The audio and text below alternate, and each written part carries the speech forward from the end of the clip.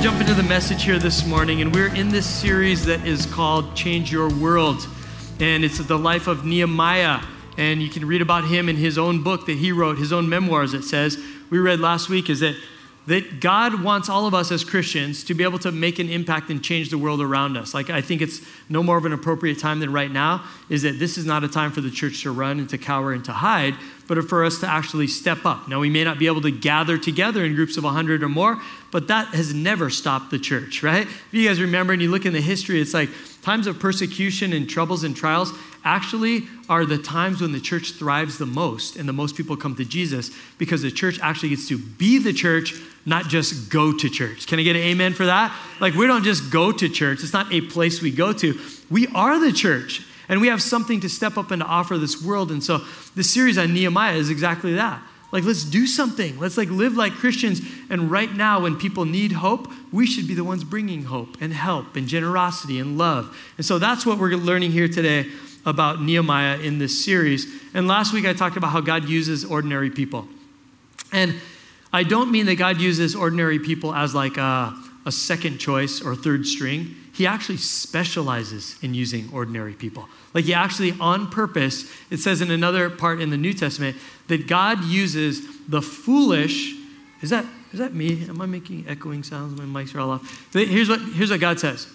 He uses the weak and the foolish to confound the wise. In other words, God specifically chooses people that don't look that impressive in person, because he wants to blow minds. He wants everybody to go, how did that guy do those good things? And God wants to say, that's me, that's my power in him. We want him to get the credit that if God could use someone like me to be a pastor, God can do anything in anybody. And I love that. And so we're learning from Nehemiah that this is actually like a leadership book. And we're going to learn that ordinary people can do great things when they get a burden for something. Here's the summary in short, is the walls of Jerusalem, God's city in Judah, had been broken down for like about 140, 150 years. And the temple was devastated as well. The Babylonians came in, they wiped everybody out, they took everybody off into captivity, they destroyed the city of Jerusalem.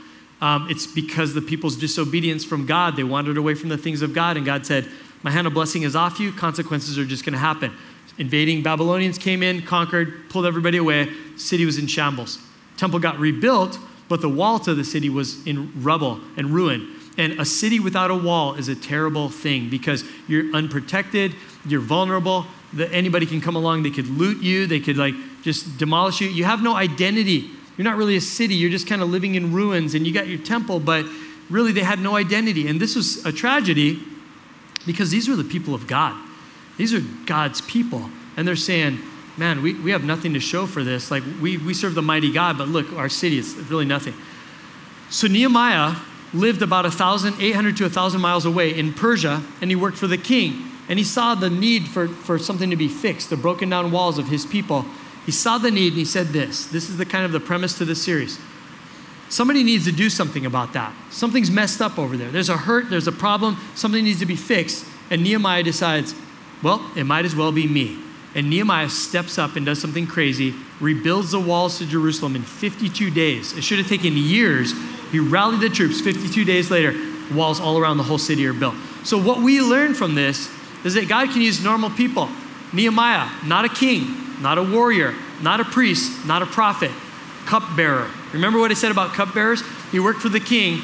Every day the king would be served wine, and Nehemiah was the guy that tested the wine to see if it was poisoned. If it was poisoned, Nehemiah would die, and the king would say, better not drink that bottle of wine. He killed that guy, right? So Nehemiah's job was, he's a normal, ordinary, low-level guy. He was expendable. He could die any day. But God used him because he said, I see a need, and I'm going to do something about it. And great things happened, and he restored the city. So here's how you and I come into play, is that this whole thought of somebody has to do something, and it might as well be me. That's the kind of the deal for us. Could I get the clock reset to maybe start around now? That would be, thank you. And here's what I want you to get today. I want you to understand that every one of you sitting here right now, you're a leader, and that God has designed you to actually lead for change in your world.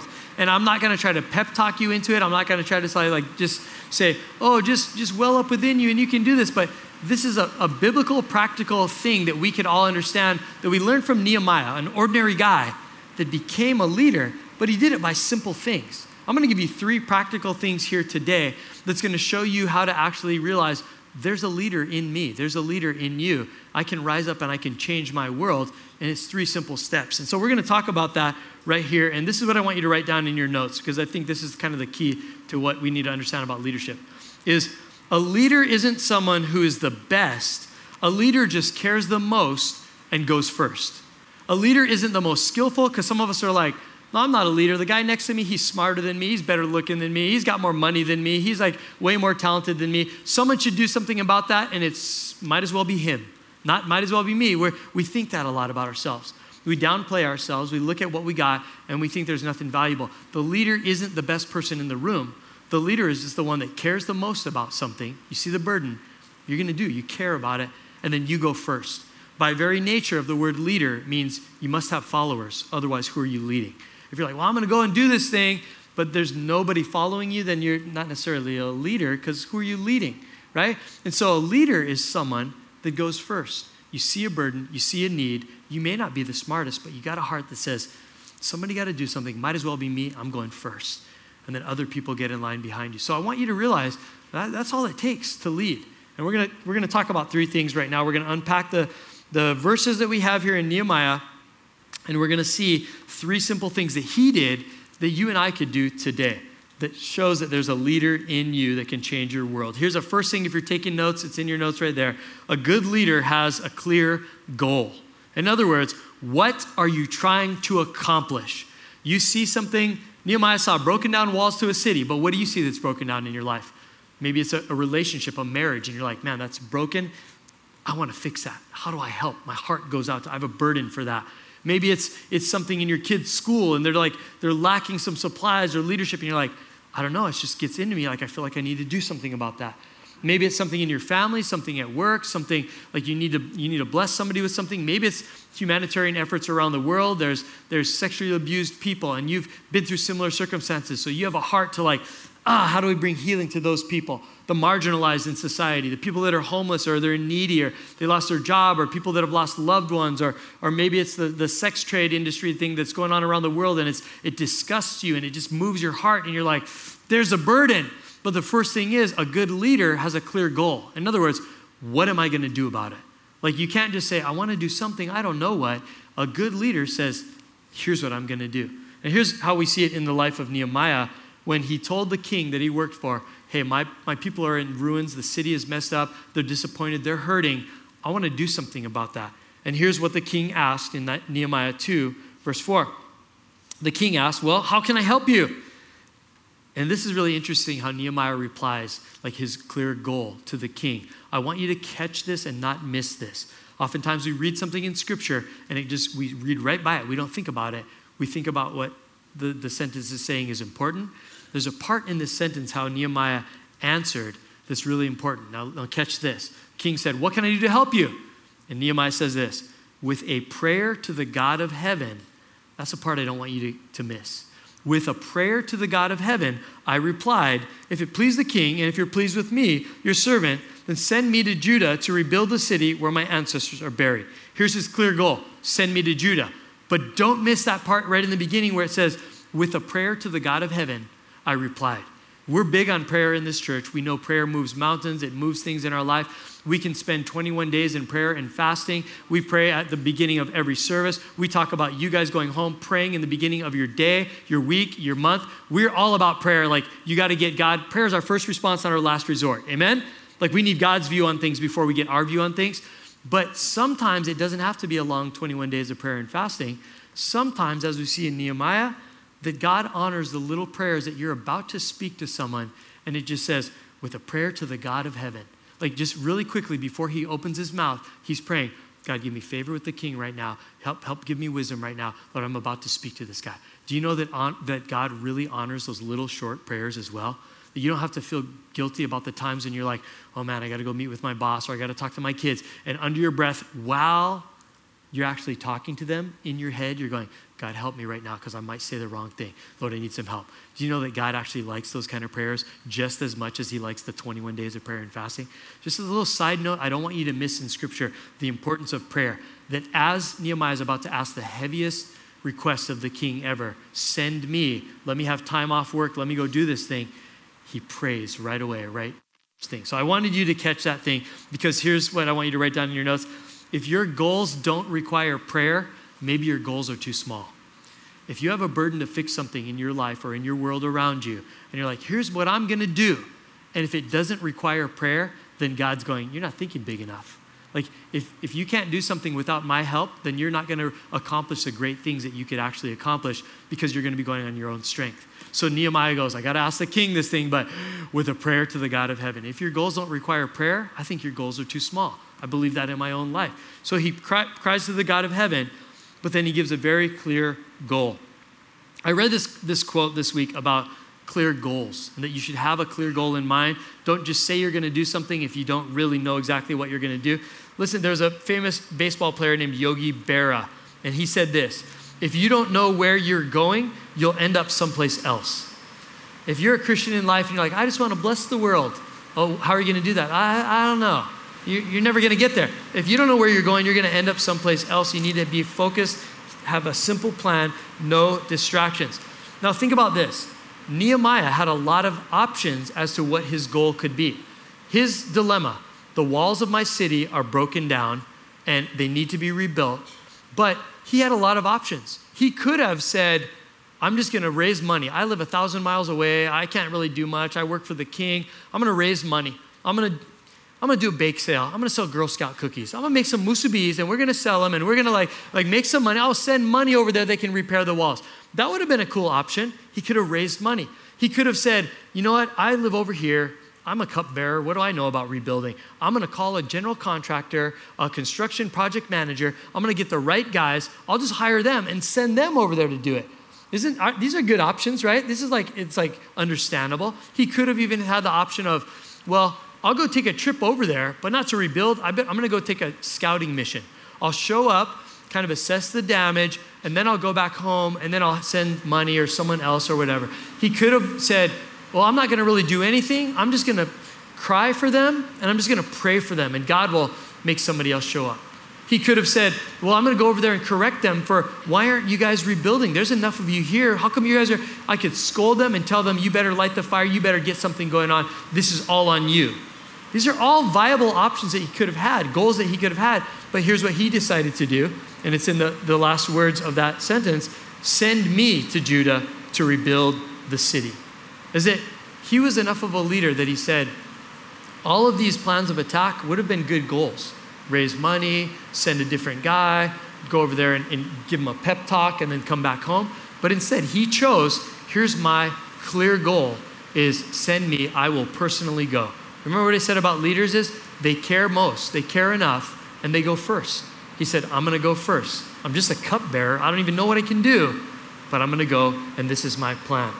There's a book in the Bible that's about a prophet that someone God spoke to give words to other people. And it's called Habakkuk or Habakkuk, or however you want to pronounce it. Habakkuk. I look at this and I get confused at the name Habakkuk, because there's those two K's in the middle and then a K at the end. I feel obligated to pronounce both K's, like Habakkuk. Yeah, anybody? You read that and you just kind of want to hit them both. But anyway, however you pronounce this guy's name, here's a word that God gave to him. And then he goes, I'm giving you a vision, but make sure that you have a clear vision, that you have a clear goal in mind. And this is what he says: write the vision and make it plain on tablets, that he may run who reads it. In other words, when God speaks a goal to you, make it plain. Make it so clear that you could write it down, that someone else could take it and run with it, because it's very clear and concise. So in your life right now, if you're trying to change your world and you have a goal, make sure that you're not just going, well, I hope something happens with that situation. Maybe God could use me. But think and go, this is what needs to be done. Nehemiah's like, send me, I'll show up, I'll rebuild the city. That's my goal. So in our lives, when we're thinking about this stuff, how do we change the world around us, is be specific. If there's some hurt around you in some area, know exactly what God is calling you to do. Now let me give you an example, is that there's ways that we can be a blessing to the world around us. And I'm trying to encourage you, the church, to find the burden, the thing that moves you to tears or moves your heart, to say, there's a problem, there's a need over there. I want to do something about it. Here's my plan, how I'm going to be a blessing to the world. On the Anchor Church app, which we've put together, we put this part where you can click on Get Involved, and it says, Ideas for how to change your world. I want to try to feed you guys some burdens that are around us in our community so that you can say, I read through that whole list, there's something that really moves my heart. I want to have a clear goal. I'm going to get involved with that thing. And here's some of the things that you can find on there right now if you go to your phone is like, you can get involved in disaster relief preparedness. You can get involved with teaching first aid or CPR. Listen to this one. You can provide coffee and prayer for policemen and firemen. How cool would that be to show up with the police and the fire department, go in there, buy them Starbucks coffee and just pray for them because they're defending, they're meeting the needs of the people. They need our support as well. What if it's something like just supporting missionaries? You can't go on a trip, but maybe you can drop some money in the offering to support the people that are going around the world doing stuff for Jesus. What if it's home repairs for the elderly or the disabled? Community gardening. What about this? We have a lot of military in this church. Sometimes husbands are deployed. Sometimes the single mom is at home trying to hold it down with all the kids, all the maintenance on the cars, the house. What if you just said, where's some moms that their husbands are out there deployed and I can bless them and I can step in and help them get groceries or babysit the kids or fix something in their house or something like that. These are ideas, clothing drives, blankets for the homeless, hospital prayer groups, hospital prayer visits, weekly activities for kids. What about tutoring? Providing hair care for cancer patients, elderly or low income. We just put together a whole bunch of things, and here's what I'm hoping, is that everybody in here would get some kind of a burden for something in the world and the community around them, that you would go, there's a lot that I could do, but here's my goal.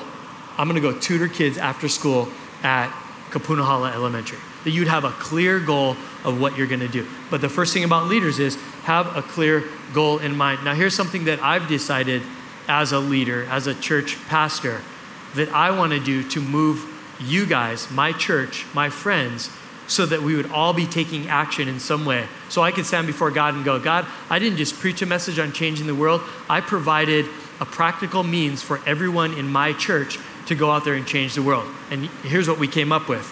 We printed up these bags that we're going to give every single one of you on your way out the door here today. And this bag simply says, with aloha. It doesn't say the name of our church. We put our little anchor on there, but we're not trying to advertise Anchor. We're trying to say this. I want to provide a way for you guys to have clear goals that you could do starting this week to go out there and change the world. And this is what we're going to do with this bag. This isn't for you guys to go, oh, right on, I'm going to the beach tomorrow. Thanks for the beach bag, Pastor Carl. This isn't for you to put home lunch in and you're like, I got a cool bag, or I can go shopping at Foodland, now I got another bag. This isn't for you. Listen to what this is for.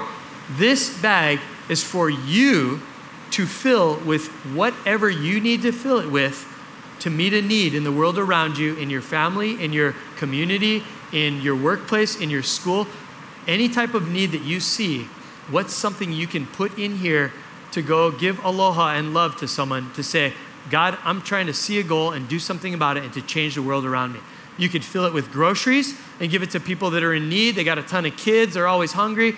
You could fill it with gift certificates or cards to restaurants or things. You could even do homemade baked goods. You could do stuff like vouchers, your own handwritten coupons. You see a marital relationship that's struggling, and you know that husband and wife could go use a date night, that maybe you could put in here coupons for you to babysit their kids while they can go work on the relationship together. I want you to get creative to put whatever some of you guys might just be thinking, nothing more valuable than toilet paper and hand sanitizer. Hook somebody up with that. Go get some of that stuff. That's like gold right now, isn't it? Go get some of that and just fill it up. But here's me saying, what are the practical goals that we could do starting this week? Can you imagine if, and I know numbers are down today because of the virus and all that, but on a regular weekend, we have about 2,200 people that come to Anchor Church. Imagine if, and I know some of those are kids and whatnot, but imagine if at least 1,500 to 2,000 of us all took bags and blessed 1,500 to 2,000 people or families in our community in the next couple weeks. Can you imagine the good that would bring? And then when you give the bag full of whatever it is that you fill it with, that you tell them, by the way, this bag isn't for you to keep. This bag is for you to pass on the blessing to someone else. You get creative and go bless someone else in this world. Imagine this little thing, this little idea that we could do that could be a huge potential blessing. Is that a good idea or what, guys? Come on, we're trying to think of good ideas that let's do something. We're called to do something. But here's the deal. Have a very clear goal. How am I going to make a difference in the community? Well, I'm going to rally my church together. We're going to fill some bags, and we're going to go out there and we're going to bless the world. Now, you bake cookies for someone and you bring it to a neighbor that you've never met before. The goal isn't that just you're going to feed them with cookies. You're going to show up and say, hey, I'm Carl. I live a couple apartments down. I just wanted to bless you with this. I'd love to get to know you. Can I get your number?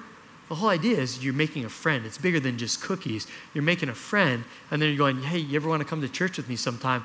It's right up the road. We're right over here. I can even give you a ride if you want. The idea is that you're planting seeds that are bigger than just maybe the cookies, but you're trying to go change a life. You guys get what I'm saying here? Imagine the generational impact we could have. You lead one person to Jesus Christ, the potential for them to bring their spouse, their kids, their grandkids, that you might have just changed the faith culture of that family for generations to come. This is a big deal. So I'm just hoping that you guys would understand. First point in being a good leader is have a clear goal. You can be a leader this week, starting with that goal. Here's the second thing that's important. A good leader makes specific plans. If you decided on what you're going to do, here's the second thing that's really important is you got to define that. How are you going to do it? It's one thing to say, I'm going to go give a bag away. It's another thing to make specific plans. I'm going to fill it with this. I'm going to give it to this person. I'm going to do it by next week. I'm going to go do it and get this. What are the specific who, what, why, where? What are the specifics to it? Because if you don't define it, you'll never do it. You have a plan to go change the world, but you don't define it, it'll never happen. Details matter.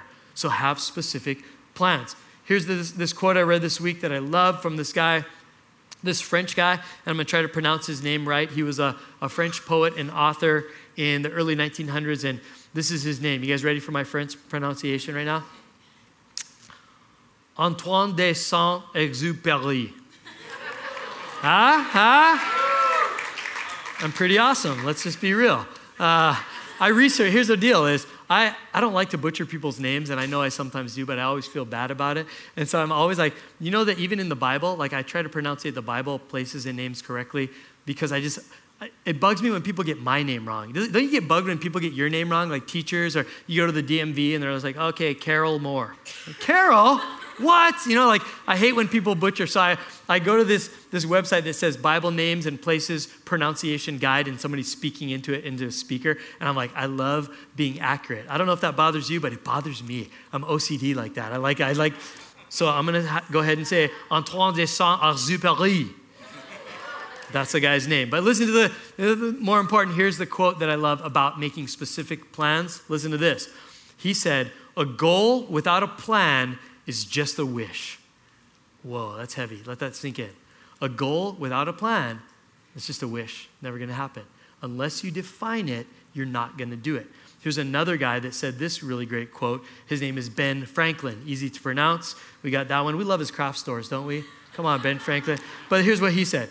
By failing to plan, you are planning to fail. That's heavy. And here's another guy that you guys might know. I think he was 16th president, Abraham Lincoln, right? Famous for, anyone? The penny, you're right. His name is on the penny. Civil War, all of that kind of crazy stuff. But here's what he said about planning. Give me 6 hours to chop down a tree. I'll spend the first 4 sharpening the axe. I'm going to plan out how to do it so I can do it the most effectively. And so great leaders are those that have specific plans. You don't not just know what you're going to do, but how you're going to do it. Here's what Nehemiah said to the king. The king with the queen sitting beside him asked, Nehemiah, how long will you be gone to do this? And when will you return? And after I told him how long I would be gone, specific. He knew a time frame. I'm going to be gone this long. After I told him how long I'd be gone, the king agreed to my request. Then I also said to the king, more specifics. Listen to this. If it please the king, let me have letters addressed to the governors of the province west of the Euphrates River, instructing them to let me travel safely through their territories on the way to Judah. And then please give me a letter to Asaph, the manager of the king's forest, instructing him to give me timber. I will need it to make these beams for the gates of the temple fortress, the city walls, and a house for myself. And the king granted these requests because the gracious hand of God was on me. The dude was specific. He said, I'm going to be gone for this long. I'm going to need letters of protection from these guys because I don't want to get jumped or mugged when I'm traveling over there. And he goes, I'm going to need to talk to specifically by name Asaph, the guy that takes care of all the king's forest. I need some wood. What do you need the wood for? I need it for the gates. I need it for the walls. I need it for my house while I'm staying there to live there to rebuild this stuff. He was all about specific plans. The Bible says in Proverbs 21, verse 5, Careful planning puts you ahead in the long run. Hurry and scurry puts you further behind. And even Jesus himself said this about careful plans in Luke 14:28. Don't begin until you count the cost. For who would begin construction of a building without first calculating the cost to see if there's enough money to finish it? Listen, details matter. Defining what you're going to do is key, or you're never going to end up doing it. Like, you have to define, make specific plans. True change is made by taking a lot of small steps over time. I'm saying that because I don't want you to think that you're going to go out there and have all the plans. That all you really need to do to institute change is to know what your goal is, and every day just take one small step closer to your goal. That's a good plan for right now. Just write down what's your first step, and then what's your next step after that. I read a story of a marriage this week. It was in my devotional reading, and it said the husband and the wife had been married a long time, and they loved each other, but they drifted apart. They're still in the house. They weren't mad at each other. They just lost the fire. They lost the spark. They lost that love and feeling. You guys know what I'm talking about? You guys there? No, don't raise your hand. It's okay. But people fall apart, and they were kind of lost from each other. And what they did was they said, we don't know how to get the fire back. We don't know how to get the spark back. We don't know how to get back to a thriving, healthy, loving marriage. But the wife one day just said, well, I'm just going to take one small step and see what happens. So she wrote a couple Post-it notes for her husband. And when he wakes up the next morning, he gets ready for work, put one on the coffee maker, one on the fridge, one on his briefcase. Just said, hey, I love you. I'm thinking about you today. Hope you have a great day. Simple, right? Well, he goes to work. She goes to work. She comes home and finds out that the husband, in response, had booked a date night and dinner and movie.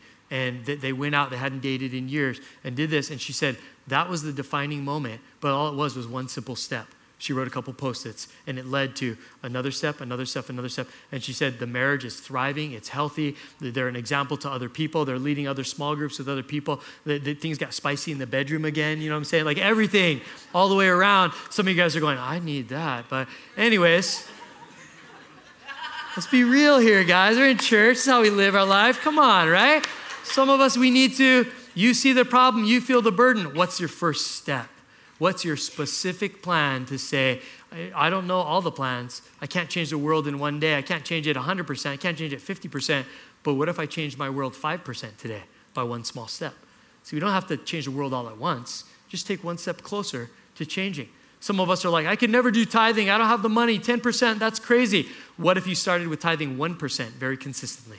Got in the habit of like, yeah, I can do 1%. That's only a couple bucks. I could totally do that. Here's what you're going to find. You take that first step and you're going to go, in fact, that's so easy. I bet I could do 2%.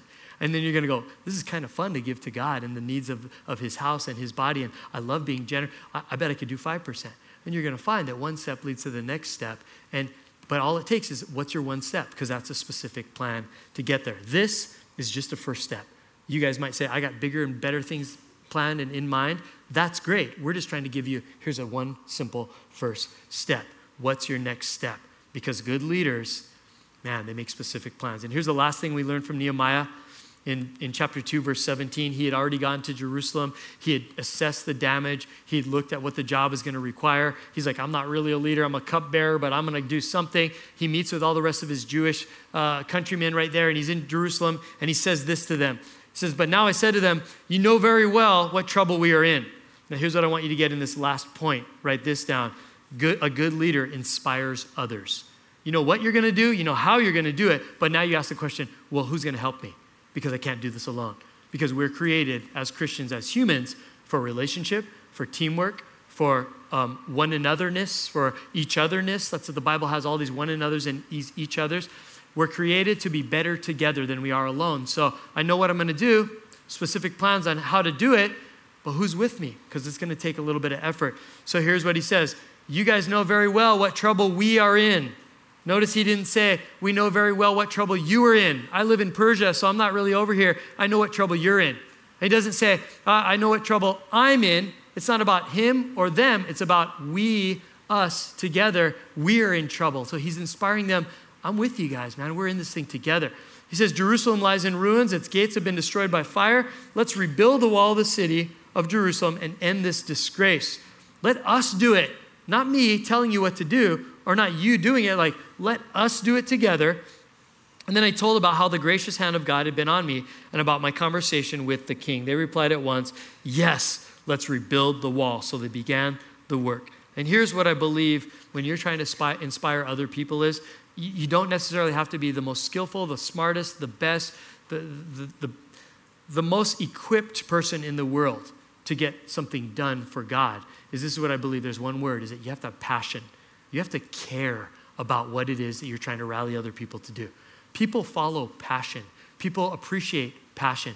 People will follow, like they're following Nehemiah because they're like, you're just a cupbearer, but the dude was a leader who cared the most and he went first. I'm here, I'm showing up, we're gonna do this thing together. You guys with me? They're like, well, we like this guy. This guy's fired up. This guy's all inclusive. We're in this thing together. This isn't our problem. This isn't his problem. This is together. We're all one. This is like our problem together. It says, so they began the good work. Just remember this, is that you can accomplish greater things together with others than you can ever accomplish on your own.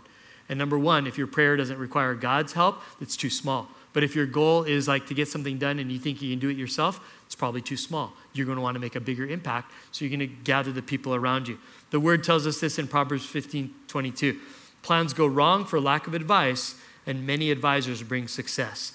That means you get together and you got a plan to go do something good in the world. It's probably good to ask a couple other opinions because someone else might have thought of something that you never thought of, and you might be better because of it. Ecclesiastes 4:9 says, 2 people are better off than one, for they can help each other succeed. It's that we need other people, but the way that you get the buy-in is be passionate, is share your passion. That passionate people, they don't have to be the smartest people in the room, but other people want to be a part of someone that believes in something and is all about going first and caring the most. There's a guy in the book of Jeremiah. The guy's name is actually Jeremiah. Isn't that kind of funny how that works out? But in Jeremiah, it talks about this guy who's a prophet, and he speaks for God, and he's telling people about what God wants for their lives. Some of them is encouraging things, and some of them is like, hey, if you don't do this, you're gonna get consequences. And so some of the things he's saying is you got to turn, you got to repent, blah, blah, blah. God's going to punish you if you don't. And he wasn't necessarily the most loved guy in the land because he was saying some pretty harsh stuff, but it was God telling him to do it. So Jeremiah's whole deal is like, God, you put these words in my mouth. You've called me to be a spokesman. Like, I'm going to speak. This is my calling. The burden I have is that God is telling me I have to speak. And at one point, he gets discouraged. At some point, we all get discouraged. At many points, I've been discouraged. God, it's hard to be a pastor. I don't know if I want to be a pastor anymore. It's taken a toll on my personal life and my spiritual life. And I've got some tough, strained relationship with my parents, and I have an ex-wife now, and it's rough. But there's this other part of me that says, but this is what I'm called to do, and I'm going to step up, and I'm going to have passion for the things of God, and I'm not giving up the game. I'm not giving up the fight, because greater is he who's in me than he is in this world. So I'm going to keep going. But I like Jeremiah, and I get inspired by him, because here's the prophet going, I don't know if I want to prophesy anymore. People don't really like me. God, this is hard. And he considered, maybe I should give up. But listen to what he wrote in verse 9 of chapter 20. He said, I've considered it, but if I say that I'll never mention the Lord or speak in his name, his word burns in my heart like a fire. It's like a fire in my bones. I'm worn out trying to hold it in. I can't do it. Here's Jeremiah going, I could say no. I could see the burden. I could ignore it. And he's all, I can't. I'm passionate. I got to share his word. God's fire's in my heart. I got to warn people. I got to love them.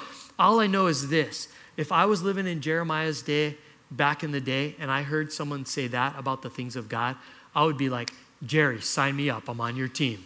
You're the man. You have fire, and I'm going to follow you. You guys get what I'm saying here? Here's a guy that's like passionate. You don't have to be the smartest in the room. All you right now, they're going, I'm not a leader. If you care the most and you go first, people are going to follow that, and you watch what God's going to do when you get together with your Connect group, with other Dream Team. You know, we call our Dream Team team. We don't call you church volunteers. We call you team. We're all on the Dream Team together. Anybody serving or doing anything in this church, your team, because that word team is important. It matters that we get better stuff done when we walk in unity and we do it together. So who is it that is sharing your burden? Who of your friends or family has a heart for the things of God that you have a heart for? Then rally them, and the only thing you need is to be passionate and to show them, I really care about this thing, and if you're with me, we're going to do some big stuff. Let's go out there and do this. I know one of the strengths in my life is we've recently been trying to meet with people, smart business people, smart people that own our land that we're leasing from, things like that, and we're considering how do we eventually get to the point where we can raise money for this new building and eventually we could buy off our lease and we could own this land for good, that this would be our temporary, we own this slice of this mountain so we could have legacy here. And so I go to all these business meetings and I'm the lead pastor, so I got to show up, right? Because I'm speaking for the church. But after one of these meetings, one of my friends who's an incredibly gifted, smart, genius businessman in Hawaii, he tells me, he goes, hey, Carl, you know what's kind of good about you is you're not a businessman. And I was like, you think? I'm like, yeah. He goes, you really don't know anything about business. I'm like, no. And I'm like, thanks for pointing that out. He goes, no, that's what's so good about you is that you're not a businessman, but you lead with passion. You love Jesus. You love the lost. You love your community. You're trying to build a church that can house as many people as we can minister to. You're trying to own the land so that we have legacy for generations to come, that this ministry will never fail. You love God and you love people so much. Your passion is what's good for you. Don't even worry about getting in the business route. Just leave that to us, Carl. Just keep your mouth shut and just love Jesus. You know? And I learned this years ago that the mark of a good leader is that you surround yourself with people that are smarter than you. So that's my key to success. If you were ever wondering, how did Carl get ever up on stage? It's because our staff and our church council and many of you on the dream team, you're way better and smarter than I am at a lot of this stuff. And I recognize that. But you know what I got to lead with? Is I got a crazy passion for the things of Jesus Christ. And I've been through the ringer and I've been beat up and I've had a rough life, but I'm still here because I love Jesus, because I love people, because I love you, and I love all of your friends and family that don't know Jesus yet, and our job's to get them into heaven. So that's what I'm going to lead with. And for some reason, the church keeps growing. And I believe it's not because I'm anything special, but it's because I just love God and I'm passionate. And people go, well, bless your heart, Carl. We're going to follow you anyway. You know, like, hey, you love Jesus. We're all in. You don't know business. You don't know that. That's okay. We're going to follow you. Anchor Church is doing big things. Amen? It's passion. You lead with passion. So those three things is that you'd have a clear goal. You'd have specific plans in your life. And this last one that we just said is that you would learn to inspire others just by being passionate about your burden. So we're going to pray that we'd get out there this week, that we'd go make a difference in this community. We would just do some impact for the kingdom. Guys, people need it now more than ever. People are looking for hope and for people that believe in something and they can stand on something. They're actually showing love and mercy to this world. So go fill these things up with toilet paper, hand sanitizer, rations, whatever you need to do. But let's go bless some people and let's pray. Lord, we love you. We thank you for who you are. We thank you for the calling you put on our lives to actually change our world. Help us to do that, God. Give us a goal in mind for the burdens that we see. Help us to define very well the details of the plans we're going to take. And then help us to inspire other people that we can do greater things together than we could ever do alone. And I pray right now, Father God, that right now there may be some people that came in this service. Maybe you're sitting here today and I'm talking to you right now as we pray, that you're someone that's never made a real commitment to God before. And I mean the biggest commitment, the one that says, God, here's my life. I want to follow you. I want to be a Christian. I want to be in your family. I want to know about the hope of heaven. I want to be forgiven of my sin. If you've never prayed that prayer today, I want to give you an opportunity right now to do that. And how we're going to do it is I'm going to lead the prayer for you. So you don't even have to come up with the words. I want to pray the words that you would use as your words in your heart to God. You would kind of like take my words and apply it to your heart and situation. And that you would apply it to that and that God would hear you and he would speak and he would honor that. And so the biggest step of God changing your world is really giving him the room to move and the opportunity, and you're allowing him to be your God. And so that comes with a simple prayer. It's not a long religious routine. It's literally a decision of your heart where you just say, God, I'm letting you in. I'm going to follow you all my days. And if you'd like to pray that prayer with me right now, that would allow you to walk out of this Christian knowing that you're a full-fledged child of God, adopted into his family, a Christian, saved by grace and not by works, saved by the faith in him alone, and that God has got a plan for your eternity. If you would like that right now, and you'd like to pray with me, I'm going to lead you in this prayer. I'll pray it out loud. You just pray it in your heart quietly to God. He sees your heart. He judges you on your heart. So if you'd like to pray this with me, I just want to know who I get the privilege and honor of praying with this morning. And so I would love for you to let me know if you're going to pray with me this morning. No one else in this room is looking. Eyes are closed, heads are bowed.